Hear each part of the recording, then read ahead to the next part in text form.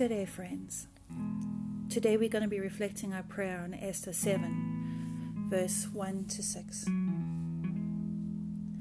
Let us pray. God of mercy, help us to be willing to take risks when we find ourselves in situations like Esther. When our choices will impact others' lives, gives us the wisdom and courage to be faithful. We need you in such moments we face today. Thank you for always being present with us.